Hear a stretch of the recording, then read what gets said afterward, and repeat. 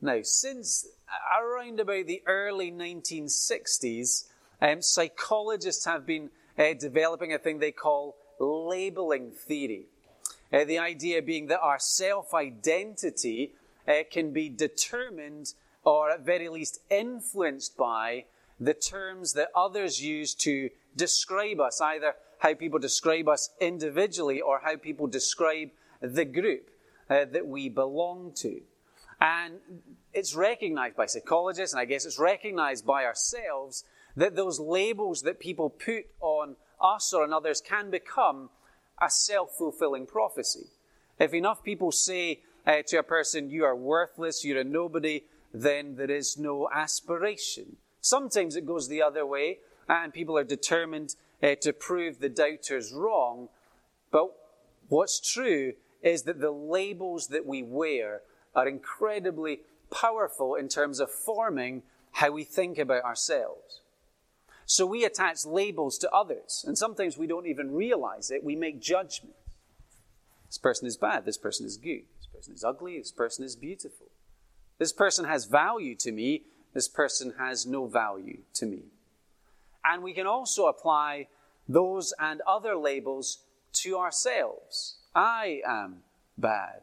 I am good. I am ugly. I have no value. With the result that it can be really complex to think about how do we answer that basic question of life, who am I? What is my identity? Now I say that because Paul is writing here to Gentile Christians. And Gentiles, non-Jewish people, were used to being labeled by Jews. So they were sometimes labeled as dogs. Sometimes, Paul refers to this in chapter 2, labeled as Gentile sinners. And now, even as they've come to faith in the Lord Jesus, there are Jewish false teachers who are saying, well, actually, you're a second-class Christian unless you become like us, unless you take on all the Jewish ceremonial laws. And so Paul is writing into this situation. He's writing here to answer their identity crisis. Can I trust in Jesus alone, or do I need to add something else? And what he will say to them in a variety of ways is that in Christ Jesus, you have a new identity, a new privilege, and a new status. What we have, in effect, are 5 gospel labels that are placed on us when our faith is in the Lord Jesus Christ. 5 ways to think about our identity and privilege when we are in Christ. The Christian counselor Paul Tripp reminds us of a truth, that nobody talks to you about yourself more than you do. And so here is Paul teaching this group of Christians. Here are 5 ways to renew your minds. Here are 5 truths about who you are in Christ, so that you might live different because you are different. That you might live with confidence and assurance because you're trusting in Jesus. So our goal today is to help us all to answer the question, what do I see when I look in the mirror? That we would recognize that if we are Christians, that we are redeemed, adopted, loved, and valued children of God. That would be how we would learn to see ourselves, regardless of other labels that people might like to put on us. So 5 gospel labels to define Christian identity. That's what we're going to think about this morning. And central to this is the term that Paul likes to use when he's describing Christians, talking about them as being in Christ.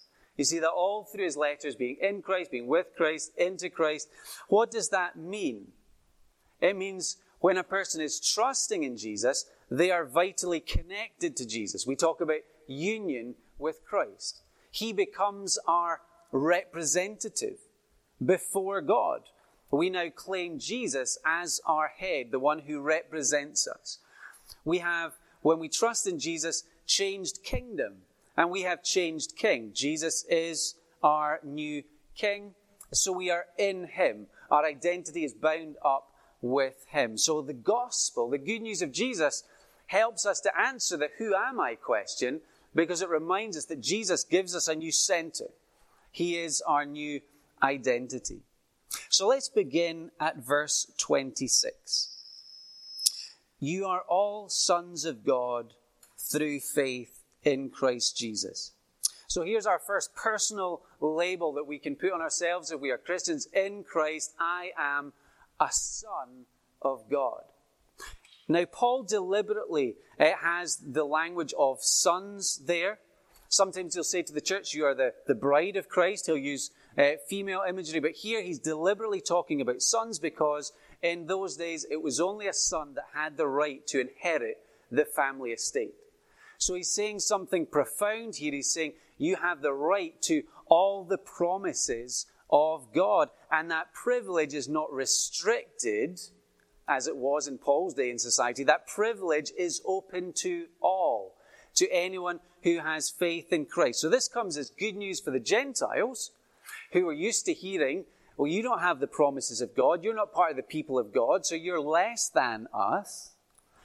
And it's good news for us because it says, regardless of who we are, where we're from, what our background is, if we trust in Jesus as Lord and Savior, then we have all these wonderful promises of God in the Bible that come to us. That to put our faith in Jesus the Son is to make us a son of God, that the blessings promised to Abraham become ours. So back in the Old Testament, God said that the blessing to the nations would come through one of Abraham's family, would come through Jesus. So the blessing of God comes to us. We get a great name, just as Abraham got a great name. Our great name, I am a child of God. We get a great land. Abraham got Israel. We get the new heavens and the new earth. If we're trusting in the Lord Jesus, that's our inheritance that we look forward to as sons of God. So there's the first gospel label that Paul reminds us of. The second is in verse 27. For all of you who are baptized into Christ have clothed yourselves with Christ. So again, to personalize that, if I am baptized in Christ, I am clothed with Christ. What does it mean to be baptized into Christ? Well, these people had recently become Christians. They'd recently started trusting in Jesus. And as a sign of that spiritual reality, they had been baptized with water. Paul uses this language, baptized into Christ, to talk about identification. Saying two things to us, really. That we are, if we are in Christ, we are identified with Jesus in his death. So Jesus goes to the cross and he dies for my sin. Therefore, I am dead to sin. The power of sin has no more hold on me. I have a new master whose name is Jesus. And we're also identified with Jesus in his resurrection life. That just as Jesus rose again, so we too, if our faith is in Jesus, we're enjoying new life from him and with him.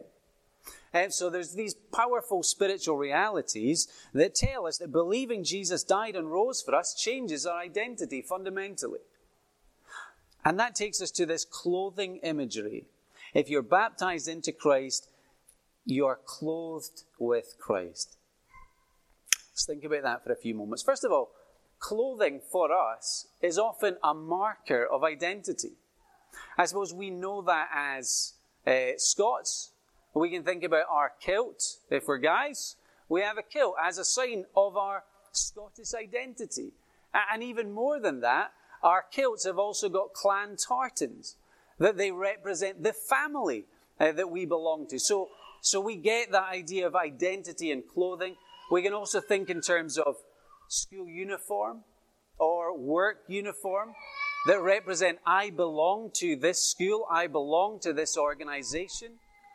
Here is Paul's way of saying, if you are clothed with Christ, you belong to him. He is your primary mark of identification. It's not about our IQ.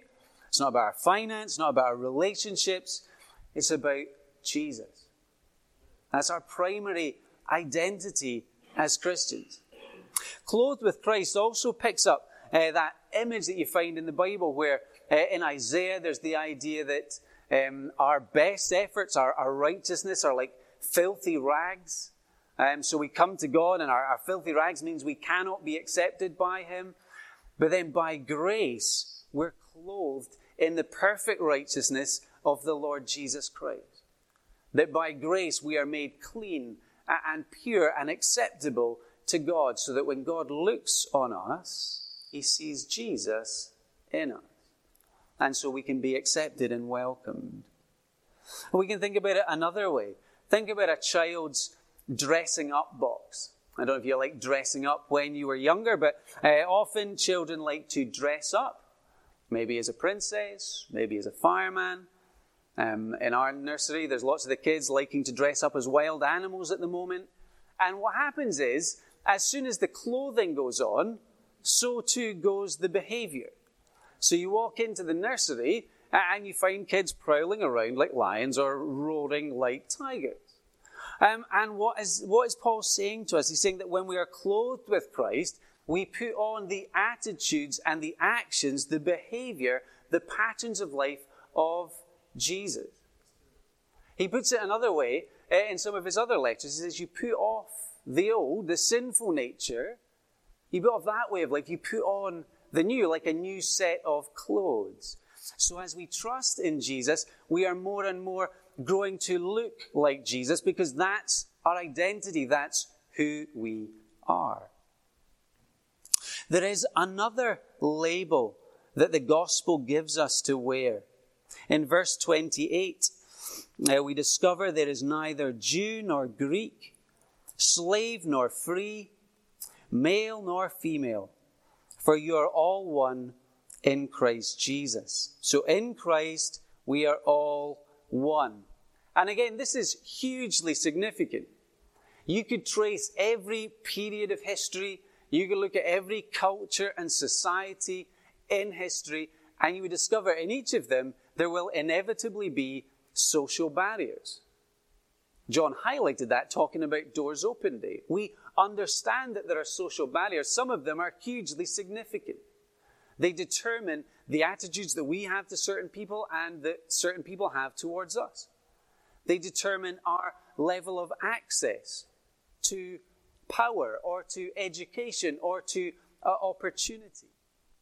Some of us, we know this in our cultures. This is very much tied up to our stories.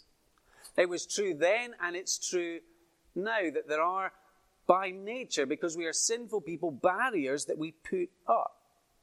But Paul here again is pointing to the power of the gospel. He's showing how the good news of Jesus tears down those barriers in his day and in ours too. So he addresses the three big barriers in society, saying that in Christ Jesus they do not matter within God's church. So the first of which is race. There's neither Jew nor Greek. Now, if you were to ask the false teachers, this would be their ultimate insider-outsider. We're on the inside, we've got the promises, we're God's people. Everyone else is on the outside. But in Jesus, we discover that we are all equal. We're equal in our need. Jewish people need Jesus. Non-Jewish people need Jesus. We all need God's grace in our lives. And we're equal in our opportunity. This isn't a promise just for certain people, certain races. God's grace is open to all. The invitation is extended globally. So Christianity is the one truly global religion, because it's not tied to race or culture or class or any of those things. So there is no Jew or Greek. There is neither slave nor free. Class does not matter in the gospel. We know this, that wealth and education and privilege, they're a really big deal. You have some people that have them, other people that aspire to have them. We know this in Edinburgh, in our own city. Education is a huge deal, a huge point of conversation across the board. And here we have a reminder that the gospel cuts across classism, it cuts across snobbery or elitism.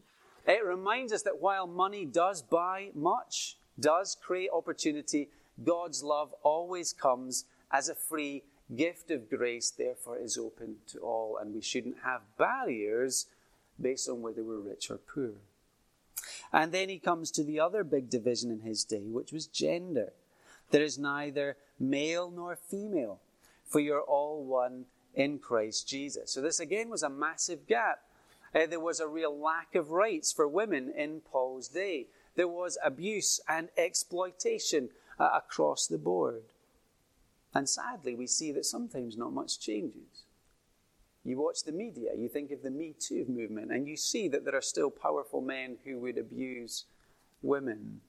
One of the things that people were shocked by when they watched Jesus was the amount of dignity and value that he showed to women. He was so different to the other teachers in who he welcomed, who he spent time with. And it's a reminder that there is full rights. In Jesus, anyone can enjoy all of God's promises, regardless of race or class or gender. Now, Paul is not saying that these differences don't exist, because of course they do. We see that. But he is saying these differences are not a barrier, should never be a barrier to knowing and enjoying God. And we need to be so careful that we don't construct barriers that stop certain people from coming to hear about Jesus.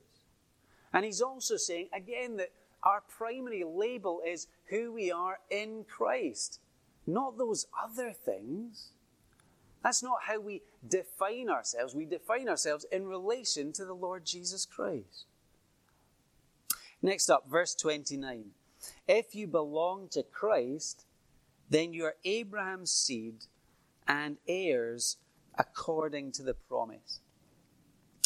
Or to put it another way, in Christ, I am a child of Abraham. Because here Paul is reminding these Gentile Christians that they've been connected to the story of Abraham, the father of faith. Here is a reminder to us that if we're trusting in Jesus, we are connected to a whole new family of faith stretching from Abraham all the way through time and into eternity. And again, this was good news for these guys, perhaps beginning to feel a sense of isolation from their family because of their faith, perhaps losing rights and privileges. Comes as good news to us as well. Maybe you're the only Christian in your family and you can sometimes feel really isolated or lonely because of that. Maybe you're new to the city, a new student who's just arrived and you feel far from family and the church that you belong to. Well, here is a reminder that Jesus connects us together in a family tree. And he connects us also in local church families. So let me again encourage you, if you're new to the city, especially if you're a new student looking to grow and mature, then find a gospel church to plug into, either here or somewhere else. But as we take a step back and we think about what Paul has said in these few verses, notice the levels of connection that are involved. So he's saying by faith, we can say we are in Christ. So we belong to Jesus. We love Jesus. He loves us. I am his and he is mine. We have that vital connection to Jesus, our Savior. But the result is that we are also connected to God as Father. We have access to God.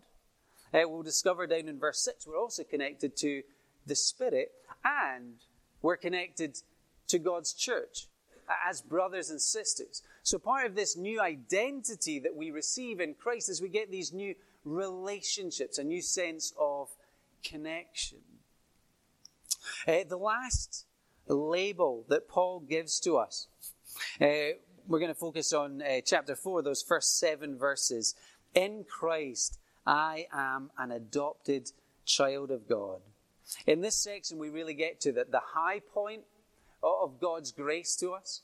We get to the peak, we get to the pinnacle of our privilege as Christians. We actually get to the goal of why God rescues us. God rescues us, God forgives us, so that he might bring us into his family. Think about what happened to the people in Israel when they were released from slavery in Egypt. They were brought to Mount Sinai to become the children of God.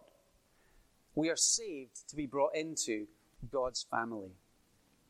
And again in this section, Paul is constantly answering that attack from the Jewish false teachers that you need to live under Jewish ceremonial law to really be saved. Paul is going to give confidence that if your faith is in Jesus Christ alone, then you're a child of God and you're heirs along with Jesus. You don't need to keep the law in order to earn your place in the family. So there are two different but connected pictures going on. The first is in verses 1 to 3. Let's read those. What I'm saying is that as long as the heir is a child, he's no different from a slave, although he owns the whole estate. He is subject to guardians and trustees until the time set by his father. So also, now here's the parallel, so also when we were children, we were in slavery under the basic principles of the world. So the picture is this. It's a child, think about a child of a wealthy landowner back in the Roman times. So either a young child or a teenager, even someone in their early 20s. Paul is saying, while you had that promise of inheriting all this land, while you're still a child, you're no better off than a slave until that moment when you come of age. So the father would say maybe around 25, okay, you can now inherit. Before that, up until mid-teens perhaps, under the control of guardians that existed to discipline and to expose failings, and then they'd come under the control of these trustees until the time of 25. And what Paul is saying, that just as that was restrictive for a child waiting to inherit, just as it was temporary, because that child was always looking forward to freedom, so the law was a temporary restriction waiting for fullness and freedom in the Lord Jesus Christ. So that's why in verse 3, he can say, when we were children, we were in slavery under the basic principles of the world. And then he'll go on to say, but God sent his Son to redeem. Jesus offers freedom from those basic principles. This Paul saying life under the law was a restrictive burden. It was a temporary restriction, restraining sin in order to keep people longing for the promised Savior. So then when he says in verse 4, when the time had fully come, this is the picture of now is the coming of age. That God the Father had set the timetable. At just the right time, Jesus would enter into history and usher in all of these rich promises. So the coming of Jesus marks that shift from being a child who's no better off than a slave, living under the law, to now freedom and full inheritance for those who are trusting in Jesus. So here is Paul's way of saying, why in the world would you go back to the law? Because in Christ you've got your inheritance by grace. And then the picture slightly changes, but again pointing to the privileged status that we have in Christ. So if we read from verse 4, when the time had fully come, God sent his Son, born of a woman, born under law, to redeem those under the law, that we might receive the full rights of sons. That's the important phrase, the full rights of sons, literally the adoption of sons. Or again in verse 7, so you're no longer a slave but a son, and since you're a son, God has made you also an heir. So there was another practice to do with inheritance back in Paul's day in Roman times. So if there was a wealthy landowner who didn't have children, he had a problem. Who's going to inherit everything when I die? So that landowner could legally adopt a slave to make him part of the family, so he had someone to pass on his inheritance to. And here is Paul saying, this is what God has done for us. That God has not just forgiven us, not just redeemed and rescued us. He's done that so that we might receive the full rights of sons. That we are rescued by Jesus to be adopted by God the Father. In Paul's day and in our day, there is a process involved in adoption. There is a change of legal status that's involved, a change of family name. And Paul says that in the gospel, in trusting in Jesus, we get the name of God on us. That we get a change of legal status. Now we belong to God. He is our King. He is our Father in heaven. In Christ, I am a child of God. And the evidence for that, we find that in verse 6, the assurance of that. Because you are sons, God sent the Spirit of His Son into our hearts. The Spirit who calls out, Abba, Father. The Spirit of His Son is like our adoption papers. Here's how we know that this is true. God has placed His Spirit in our hearts, and the Spirit's work in our lives is to help us to feel and to know what is already true. So Jesus comes and He finishes the work of redemption by dying on the cross to take away our sin, to face the penalty due to it, to forgive us, to bring us to God. And then He gives us the Spirit so that we would know that this is true. That we can be assured that God loves us, that He is for us. Assuring us that we are in the family. And it says there at the end of verse 6, this is the Spirit who calls out, Abba, Father. This is the way that Jesus prayed. So one of the results of our adoption is that we can pray like Jesus. We've got this access to the Father like Jesus had. So whereas before we perhaps thought of prayer as a duty or a discipline, something that we need to know to do because we know that that's what Christians do. Now it's a joy. We come to this Father who loves us. We've got this security of knowing that we belong to Him, that we can share our joys with Him, we can share our troubles with Him, we can call out to Him for help and know that He loves us and He is there for us. And so adoption gives us this wonderful privilege of being able to pray and have this vital, intimate connection with God our Father. And so we have in this little section a picture of God's love for us. Imagine a slave standing in a Roman marketplace in chains and unsure of what the future held for them.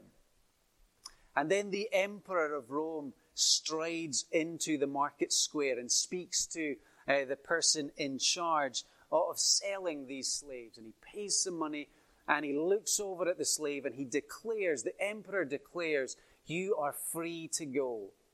And as the chains come off, he also announces, you will come and live with me, and all of my vast fortune will be yours.